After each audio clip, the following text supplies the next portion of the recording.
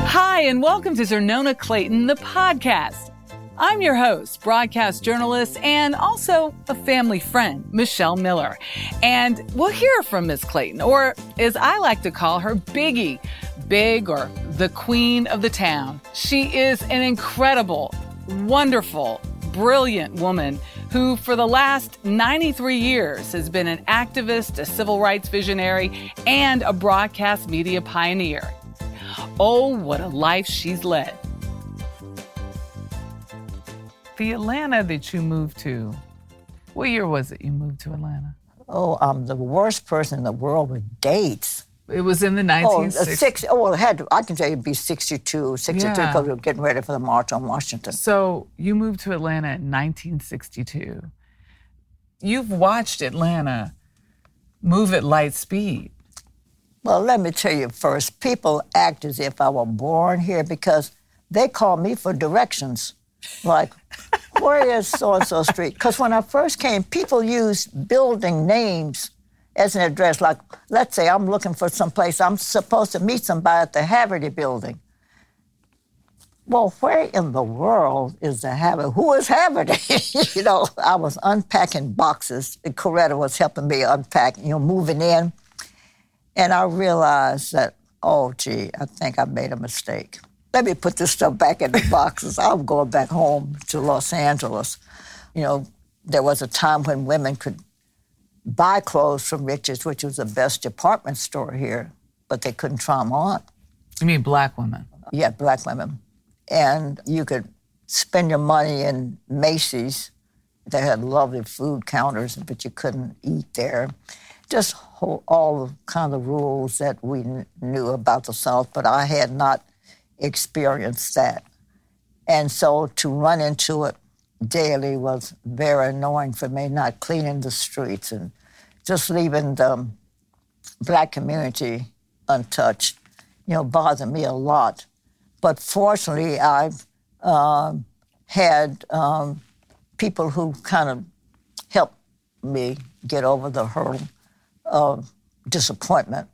So I had a birthday party for Coretta one year and invited the people I now had formed as my circle of friends. They had never met Coretta, and they liked her. And Martin came over to my house to pick her up, and they got a chance to meet him, and oh, boy. Now, the man they read about every day who lives right here, they'd never met him. And now I helped to introduce Martin Luther King to them, and now they know Martin. And so I helped merge a lot. Well, I'm not taking credit for all this, but I was responsible in many ways of bringing people together because I knew them from a sorority I belonged to or church activities. I was very active in church. I met you at the church convention, or I went to this, sorority or whatever, or college, because I went to Southern School.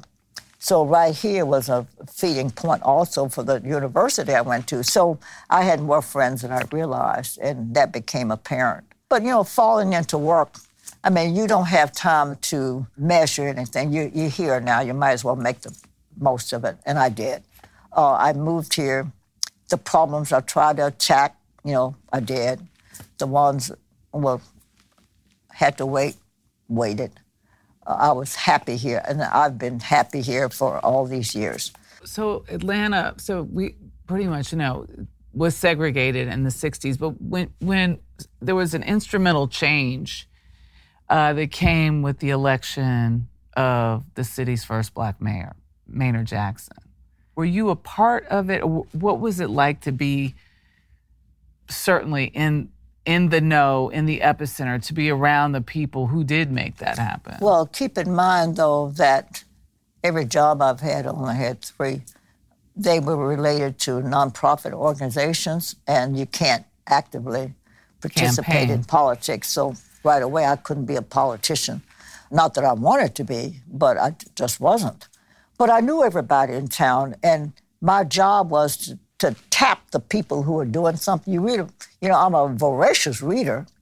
And so the black press would always tell me who's doing what. Then I learned to meet this one through the newspaper and then that. And then because I was new, the city opened up to me. I mean, they invited me to parties and they invited me to everything was going on. I was a part of everything that happened in Atlanta. When Maynard came in, this man made a speech when he won that said, from this day forward, I'm now the mayor, I'm running the city. If you work in this city, you got to live in this city. So it means that if you didn't want to live here, you better get a job someplace else, you know. And he made that work. He was, he's big enough, so like, who's going to buck him, you know? He could whip everybody and come before him. But he ruled this city. And so he was serious about everybody having an opportunity to participate in the wealth of the city. So when they had big jobs, which the airport was one of the biggest we've ever had, they saw they had to have minority participation. It was a requirement. I mean, when you forced to hire a black person, you got no choice, you know. And so the people moved here from Yazoo City and all points, north, south, east, and west. So we brought in a lot of people because that mayor down there in Atlanta is serious. You want a job? We got some, because we just fired 10 people because they don't live here. He made the city work for the people who are living here and paying the taxes here. He proved his point without a doubt. So he made a lot of black millionaires, and then those millionaires contributed back to the city, and that's why we got now, you know, places of education and, well, what a city needs. You know, he believed in pouring the money back also, and everybody gets a piece of the pie, you know. I want to talk about some of those allies that you point out, because to get to a black mayor in a city that just 5 years before, 10 years before, was segregated, that's an accomplishment. That's quite a feat. You knew some of those allies personally. I mean, people who just had a different point of view, but who had very prominent jobs in key positions, journalists, business people. Who are some of the people you would credit with opening eyes? The list is long, but what I could tell you is that the commitment was here. Like, people wanted to help each other. You have to remember that this was an educated community as well, but these schools here helped produce a lot of educated people. So these schools, meaning the HBCUs? Yes. Spelman, Morehouse, Clark. Then you have Emory, you have Georgia, University of Georgia. Yeah, well, but we can't count them early on because we didn't have Emory and, you know, the white schools as much as the black schools were turning them out every year. People who had smarts, who could contribute to the city. But what I found interesting is that the post office was filled with black PhDs. I thought that was the oddest thing in the world, that people come out of school with a PhD and couldn't find a job in a field that maybe they'd been trained in. Because of segregation. Segregation was stifling the growth of this city. Everybody knew that. But what do you really do? Well, start tearing down public housing. Public housing here was like filth neighborhoods. Those were black neighborhoods. Because they wouldn't. The government that was responsible for right. that wouldn't fix these if it happened then. And then you had barriers where black people couldn't go.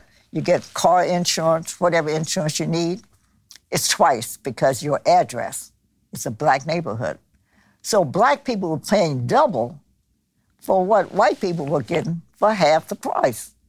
So when you expose all of that, you get ashamed. Somebody does. But then we had learned people, skilled people, who were just taking a job, trying to not get their families fed. So PhDs with, you know, college degrees of working in the post office. And when Maynard helped to open up the city so they could get out and then have access to some of what else was available here in the city. You talk about the journalist that was your friend that kind of helped Oh, you're talking Ralph McGill. Yes, Ralph McGill. Ralph McGill, of course, was a white person who was internationally known. I had read everything about him. I learned to like him before I ever moved here. And then I found out he's based here in Atlanta. Oh, that's a man I want to meet, you know, because I just loved him. And the NAACP asked me to be chair of their dinner. And I said, well, do white people go to the NAACP? Oh, no. Mm-mm. Oh, you know, by then I had become, you know... the integrator in reverse. I got some white friends now who, my friends, my real friends. So I said, put this date on your calendar because you're going to the NAACP dinner. Then I went down to our local newspaper where Mr. McGill was stationed. But I really went there to meet the editor of the newspaper because I was always fighting an issue, and I wanted to know. His name was Eugene Patterson. I'll never forget him. And so I said, Mr. Patterson, I'm chairing the dinner this year, and I'd like for you and your wife to come. And so you're friends, but I'm coming now to present you 2 tickets, compliments of the organization, because I want you and your wife to come. And then you can buy tickets for your friends, but I want a table from you for the dinner. And he laughed, and he'd never been invited, never been. He knew about it, but never went. And so now he said, oh, Miss Clayton, now we're becoming friendly because I stayed much longer. I just went there to present him the tickets and got a picture for him because I want him to run it in the paper that he's white and he's going to be at the dinner and maybe you ought to come too, you know. So that was my strategy. But as I was leaving, I saw a sign that said Ralph McGill. I said, is he around here somewhere? It said, oh, his office is right here. They shared the office. The editor was over here, and Ralph McGill was over there the same. Oh, I have to meet Mr. McGill. He said, oh, I'll introduce you. Oh, you're kidding. How lucky can I be? And he took me in to meet him, and I said, oh, Mr. McGill, I've never really ever fallen on my face from meeting somebody, but I'm about to fall on my face. I just think you're the wisest, the smartest, the most giving man. Oh, and then he fell out. He said, oh, nobody's ever said that about me. Oh, and he had invited me to lunch, you know, in the future, so forth. That first lunch, we stayed for 2 hours, and it became like when we go to lunch, it was a 2-hour event. But he became my protectorate, my supporter, my everything. And when I was trying to integrate Southwest Atlanta, I needed white speakers to come and share their experience and to see the black people who have nice homes, the yards are well kept. People used to think that black people all park their cars on the grass. Oh, you want a tour? Let me tour you around the black community. And I want you to count the cars who are on the grass. Not one. Nice, clean yards. And then when we had meetings, and these were intelligent people. And I said, and you, editor of the newspaper, missing maybe a lot of subscribers because these people are readers and knowledgeable as well. So maybe this is a good merger. So I opened their eyes as well. But everything I did, I ran it by Mr. McGill. You said he made a call about some students coming across the bridge. What was that story? Mr. McGill just seemed to have been knowledgeable about every racial issue. And the mayor called him one day, and I happened to have been visiting Mr. McGill that particular day. Which mayor? Mayor Ivan Allen, who was a good guy. He did the best he could. He was from a rich family, and he had to cater to the rich white people of Atlanta. And so trying to do that and be kind to the black community. A lot of times he would get out and walk the streets. That's all I'll say about him. He was good. Could have been better, but he was good. So I happened to have been in Ralph McGill's office that day when the mayor called him and said, I hope these students don't tear up the city. We got to figure out a way to solve the problems and keep our city intact. And he said, I hope maybe they'll get tired. And Mr. McGill said, well, Mr. Mayor, I don't think they're going to get tired too soon. He said, because here they come now. He said, they're coming across the bridge now. As you speak, they are coming. And that was the day they tore up Riches and let the people know they were serious. We want in, and we want respect. And that was the day things changed in Atlanta. There was somebody else. A lot of people point to your relationship with Dr. King, but you also had a close friendship with John Lewis, who was working in the movement. How did that form? And you were very close to his wife as well. You introduced he and his wife. Well, John Lewis was one of those many committed students. You know, the student movement started like in Fisk University here and Greensboro. You know, there were pockets where students were taking leadership. And that was so admirable because, you know, kids had a hard time. You know, you can yank their money. So there were risks that they took. And so everybody everywhere ought to give an unending vote of confidence and compliments to the students who put their lives on the line.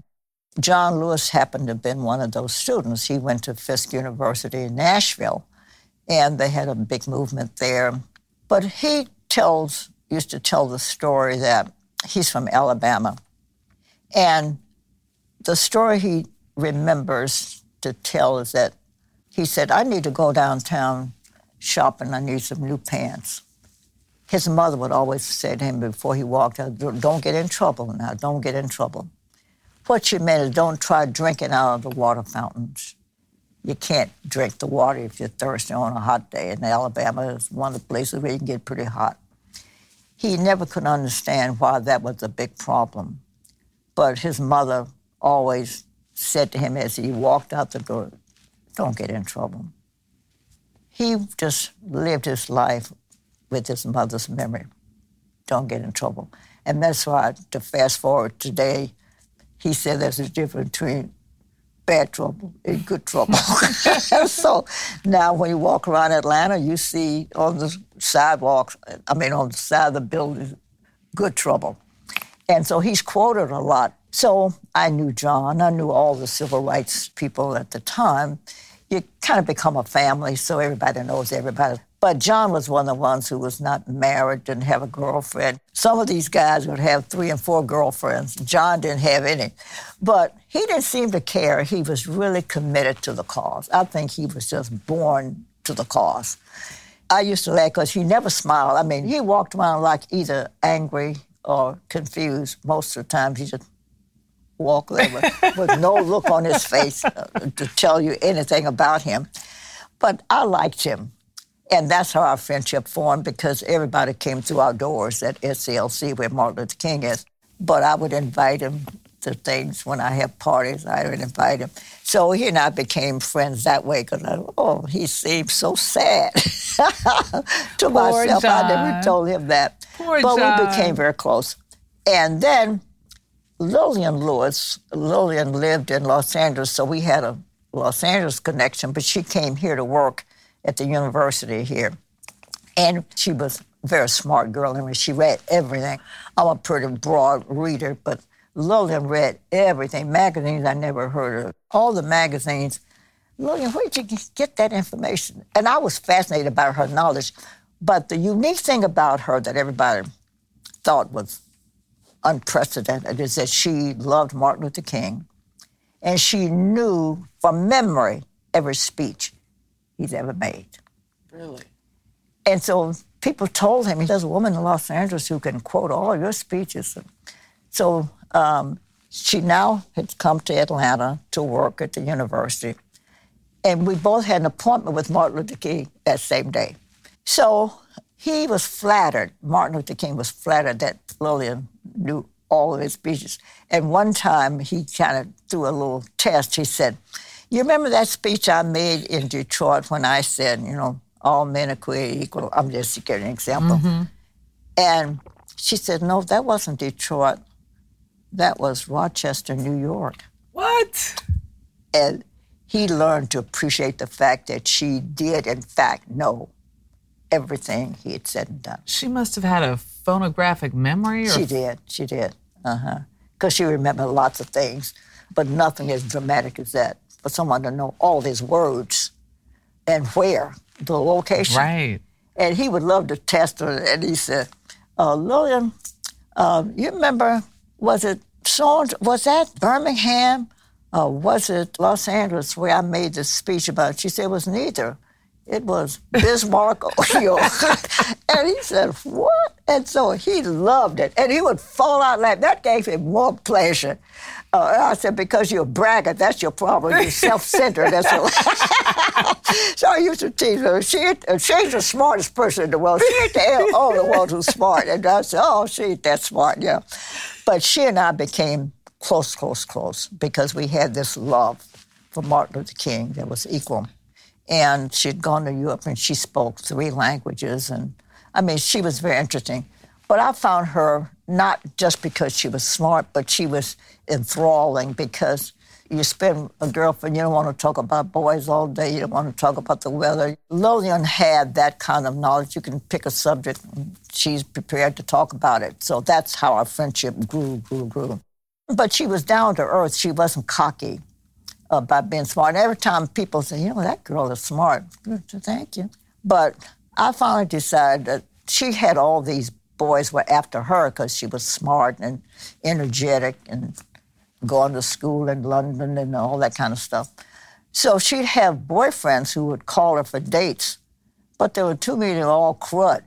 And I said... There was who what? Oh, just the word crud. Crud? Yeah. Not much to them, all front, no back. and I was one picking up boyfriends for her, so I read. People say I'm always running somebody's life. You should know that better than anybody else. I tried to run yours as long as I could.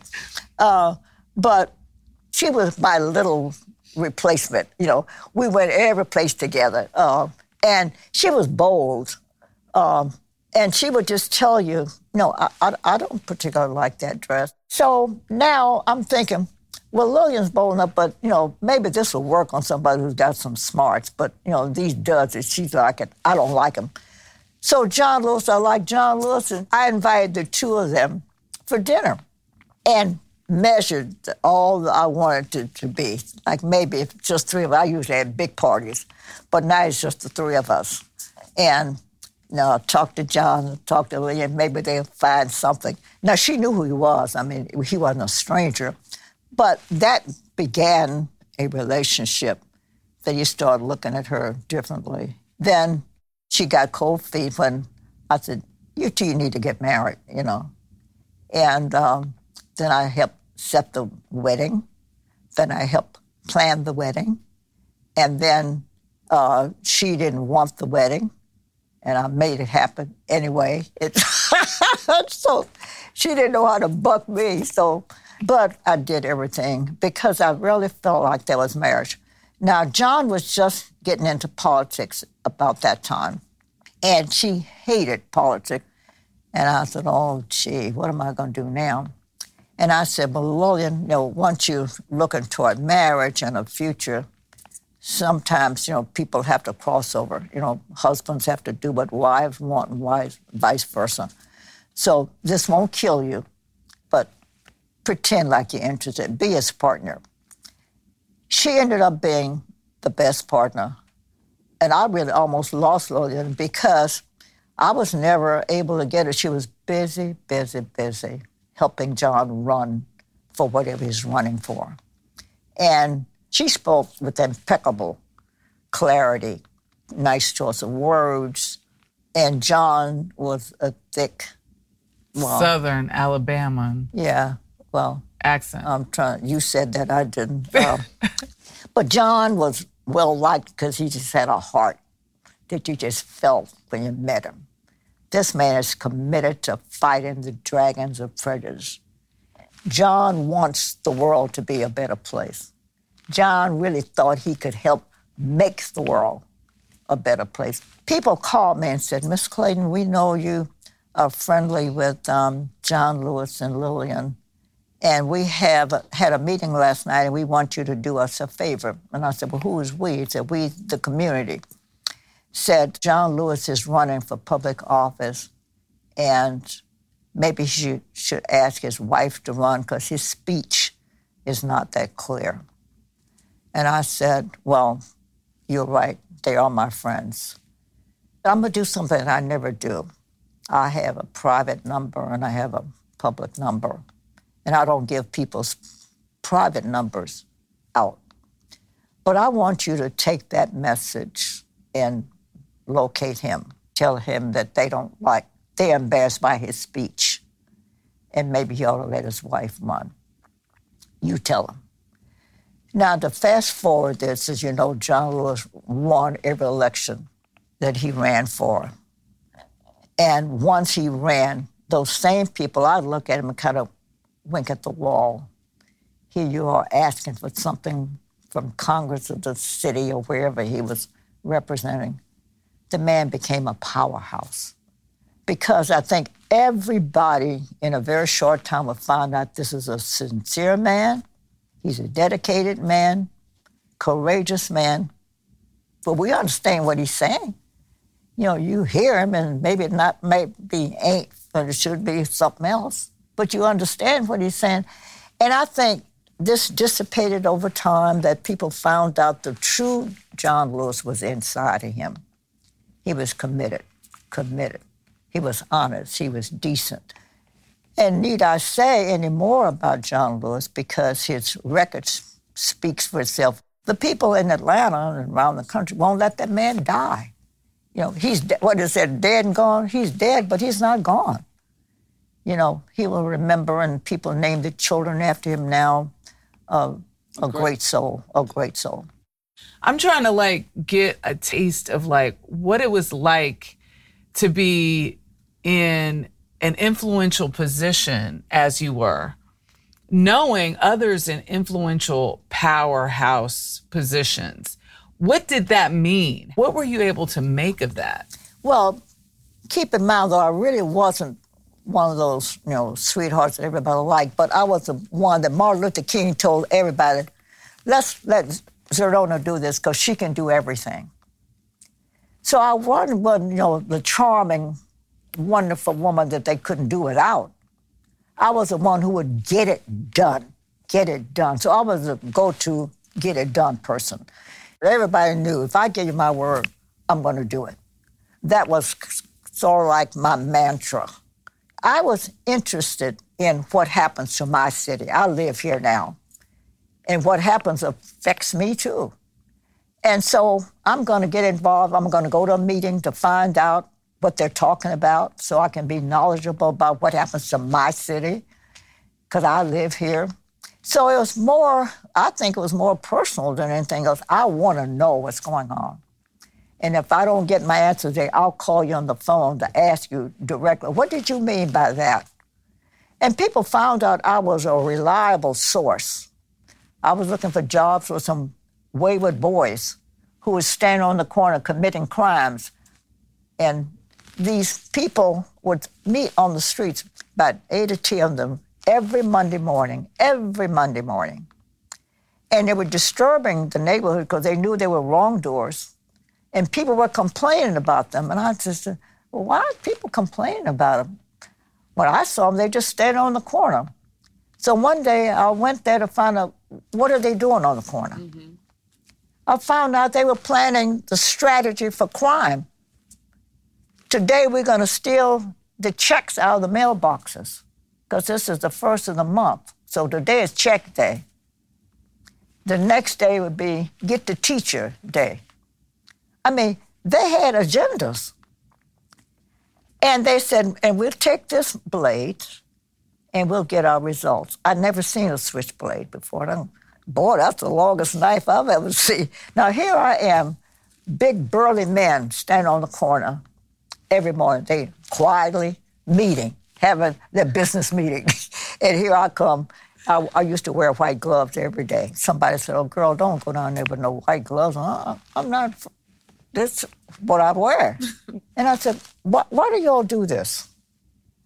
They told me stories that I'm black and I've tried to get a job and nobody would hire me. And story after story. went back to jobs. I've been to jail, so I can't get a job. I'm a wrongdoer. But I just said, well, it looks like to me, instead of planning crime for the day, maybe I could use that energy to work for the day and get a check. Because their philosophy was this, that I'll do anything so my child doesn't have to do this. I have a boy, I have a girl, I got 3 kids. They want to eat every day. So I'll find sources to feed them and clothe them and educate them so they can have a better life. But now I got a record, so nobody's going to hire me now anyway, so I don't even look no more for a job. So they would tell me story after story after story, and I said, oh, well, if I found you a job, would you take it?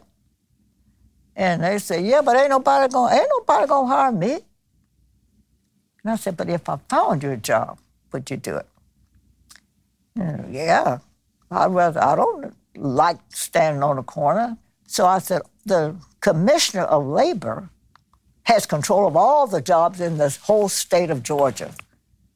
So he's probably got an answer for me. I called him, made an appointment to see him. And I told him the story. And they said, nobody will hire him. He said, well, I'll find him a job. I said, that's why I'm here, to ask you if you could help find them a job. And he said, yeah, well, just get their names and I'll see what we can do. I went back and said, guess what? I got somebody, the guy who controls all the jobs in the state of Georgia. And he asked me to bring your name. So what's your name? He said, my name is Two Gun Pete. Oh, I mean, your real name. And then they had malt liquor. I mean, their names were malt liquor, Two Gun Pete. And I said, no, wait a minute. I can't do this. You got to give me a real name. Can we name you right now? How about James? Will that fit? I'm trying to give him a name. And it was the funniest thing. When I went, I said, well, now listen, I'm embarrassed to tell you this, but I'm going to work on getting the real names, but one of them named Malt Liquor.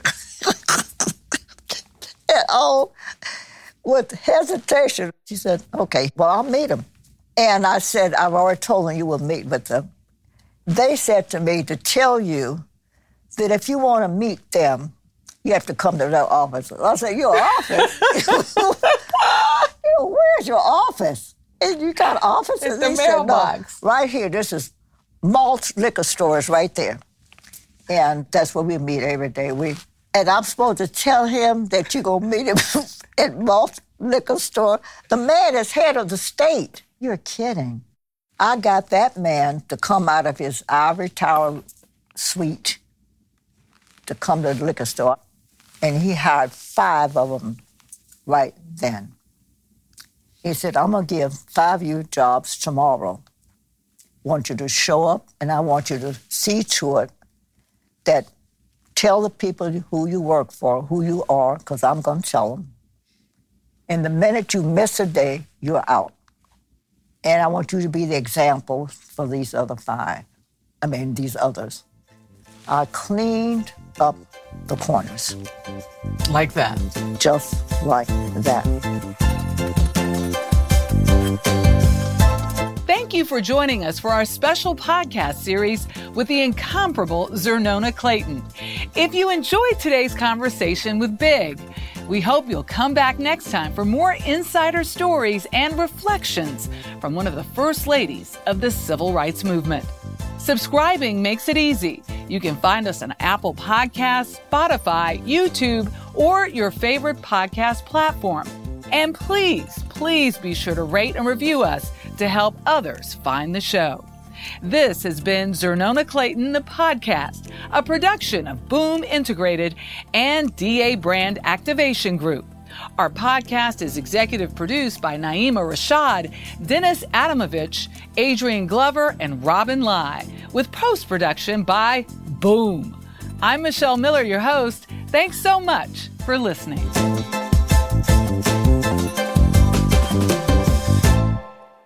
And don't miss the documentary, Sonona Clayton, A Life in Black and White. Available anytime on Brown Sugar, Bounce TV's subscription video-on-demand service. Download the Brown Sugar app today on your phone, PC, or smart TV. Go to brownsugar.com for more information.